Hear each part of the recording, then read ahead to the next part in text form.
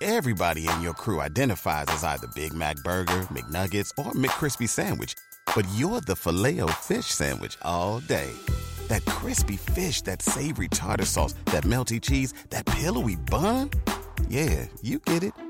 Every time. And if you love the Filet-O-Fish, right now you can catch two of the classics you love for just $6. Limited time only. Price and participation may vary. Cannot be combined with any other offer. Single item at regular price. Ba-da-ba-ba-ba. It's one small step for man, one giant leap for mankind.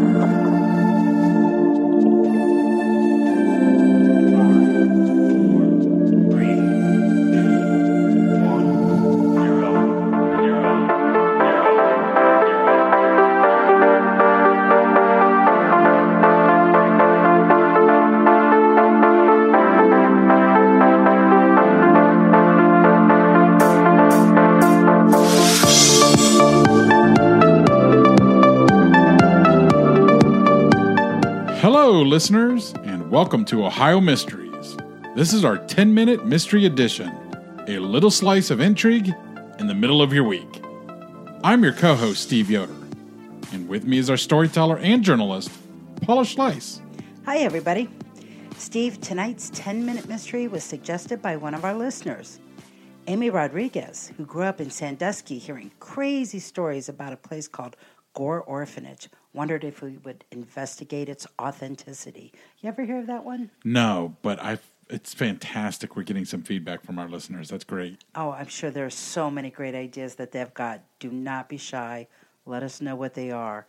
But this one's been an education for me. I was not aware of it, and yet it's been called one of the most haunted locations in Ohio, right outside the city of Vermillion, on the other side of the river.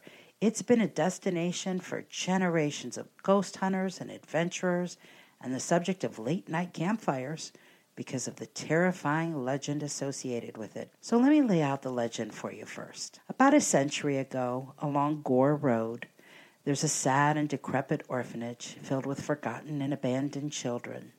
And one night, it catches fire. Some say it started when a child dropped an oil lamp. Others wonder if old man Gore, who ran the place, set it alight on purpose, either wanting the insurance money or because he was just a crazed psychopath. Whatever the reason, the fire traps dozens of children on the second floor of the building. They try desperately to make their way to the first floor, the obvious avenue of escape. But a wall of flame stops them. There's nowhere to go. People from the village rush to the side after seeing the flames. But they can't get inside. The place is an inferno. They stand around the building listening to the terrifying screams inside, completely helpless. In the morning, the sun rises over the remains of a building that has been reduced to a pile of glowing embers.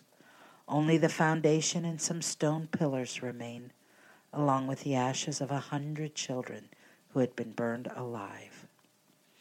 Well, soon after, the site became a destination for the very brave or the very foolish.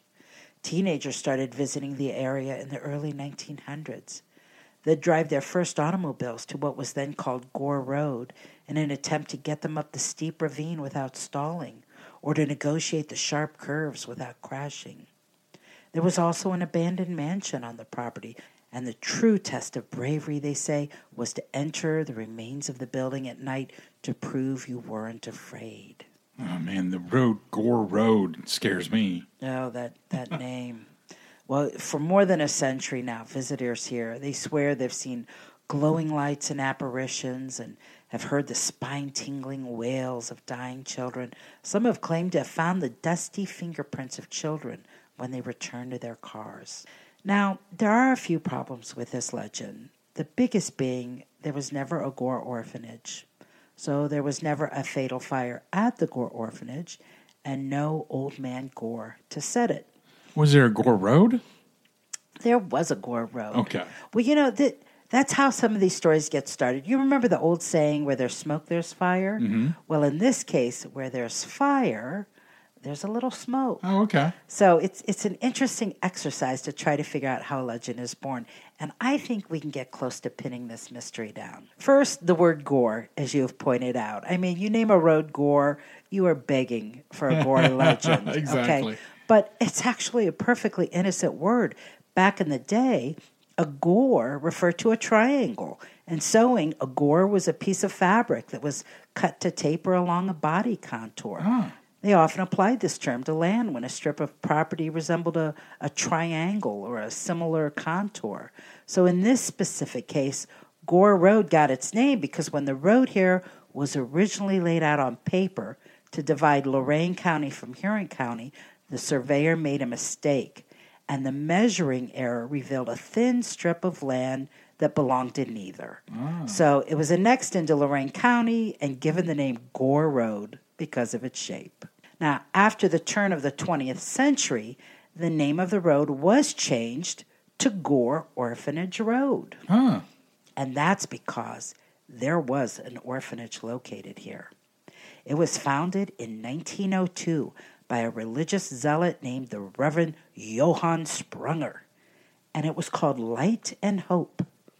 Now, Sprunger and his wife, Katerina, who operated the institution outside Vermilion and another one just like it in Bern, Indiana, they had a reputation for being cruel. In Bern, Indiana, the Reverend Sprunger was so unliked by his fellow Mennonites that he split from them and formed his own church. His orphanage had some 80 youngsters in 1901 when local newspapers told the tale of a boy named Walton Lips, who was put in the orphanage by his mother's family when his mom died. His father spent 6 years searching for him, and when he finally found him in Sprunger's orphanage, the Sprungers whisked the boy away to Cleveland to hide him. It took several more months for father and son to be reunited, and when they were, little Walton started talking. What he told newspapers had them describing it as a place of medieval torture that made the suffering of orphans and Charles Dickens books look tame by comparison. The boy said he was forced to perform hard labor and beaten with a rawhide strap for even the slightest infraction. Another popular punishment was to make the children kneel for half a day. Well, a few years later, similar tales surfaced in Ohio. The Sprungers had purchased more than 500 acres of a farm outside Vermilion in 1901 and turned it into a complex with separate buildings for boys and girls, workhouses, and a printing department. Well, by 1909, the stories of abuse inside that orphanage had reached the ears of the law, and Reverend Sprunger was arrested and tried. Good. An account in the Elyria Chronicle-Telegram shared the testimony of children who said they had been beaten with a strap, fed spoiled food, lived in a constant state of lice and bedbugs, and slept in cold rooms. They said they were permitted to bathe once a month with up to 30 children using the same bathwater before it was changed, and given no towels, so they always had to use their dirty underclothes to dry. During the trial, 3 women in the community told of how they had formed an underground railroad of sorts to help children escape the place. In the end, Sprunger was not convicted of anything. He even admitted to some of the charges. For instance, he didn't deny he made the children eat the diseased flesh of a cow that had died. But in the end, it was determined he hadn't actually broken a single Ohio law as the law was written at the time. So he was released, and the orphanage was allowed to continue to operate. There's something else about the Light and Hope Orphanage that contributes to the future legend that's going to form, and that's the Swift Mansion. Now, the abandoned mansion was on the orphanage property, but unused. It had been built in the 1820s by Joseph Swift, a very successful farmer. It had once been a magnificent Greek Revival home, by some accounts the most elaborate residence in the region. But it was filled with sadness and death.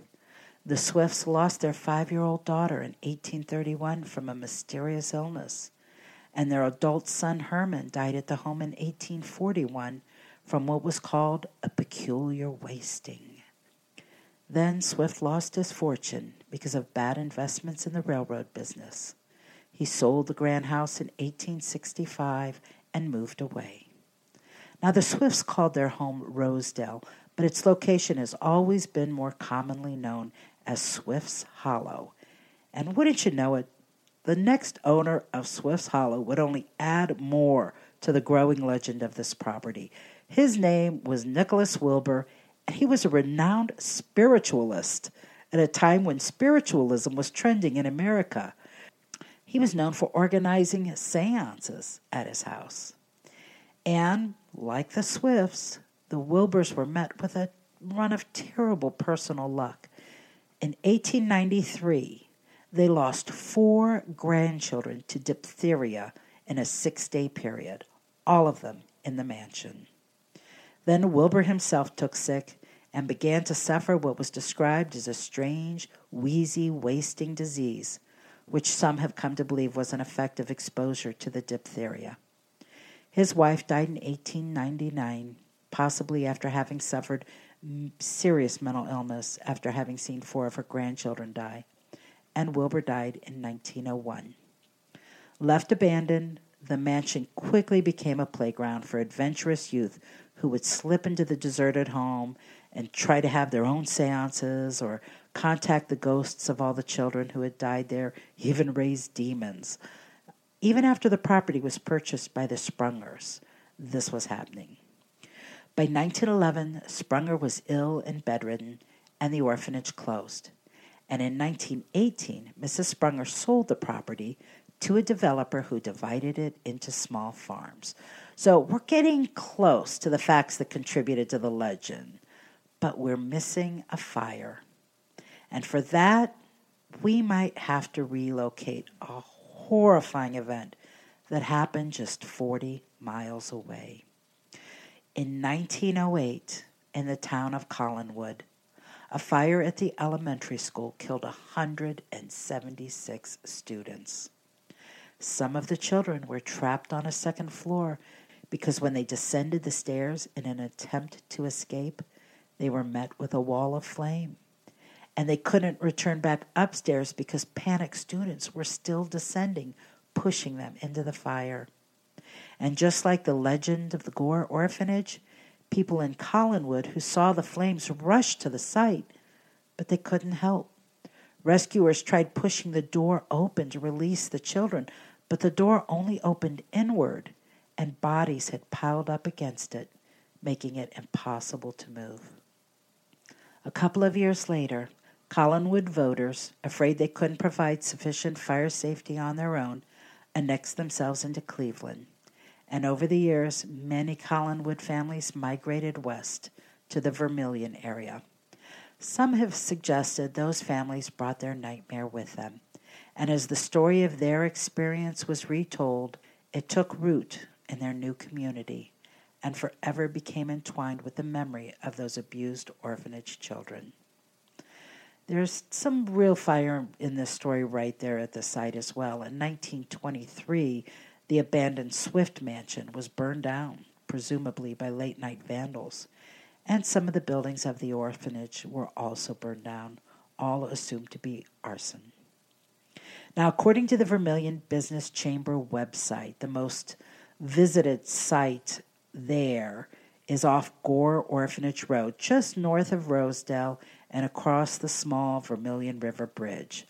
The remnants of the orphanage can't be seen from the road, but substantial remains are in the area of Sperry Road Hill. And deep in the woods, some graffiti covers sandstone columns that mark the entrance of that abandoned mansion. And though I could find no record of where they were buried, possibly the overgrown graves of those 6 unfortunate children from the Swift and Wilbur families. Wow, that's fantastic. That story is very interesting.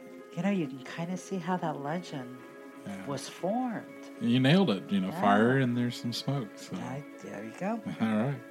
Well, that's it for our midweek 10-minute mystery. We'll see you here Sunday for our next regular full-sized Ohio Mystery episode.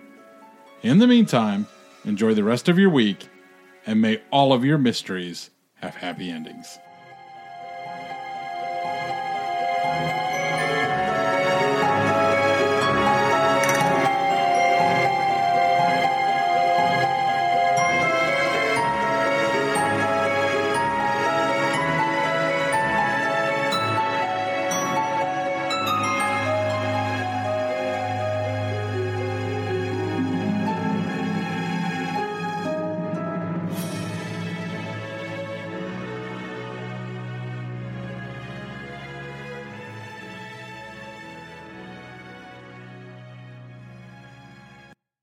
Waiting on a tax return? Hopefully it ends up in your hands. Fraudulent tax returns due to identity theft increased by 30% in 2023. If you're in a bind this tax season, LifeLock can help.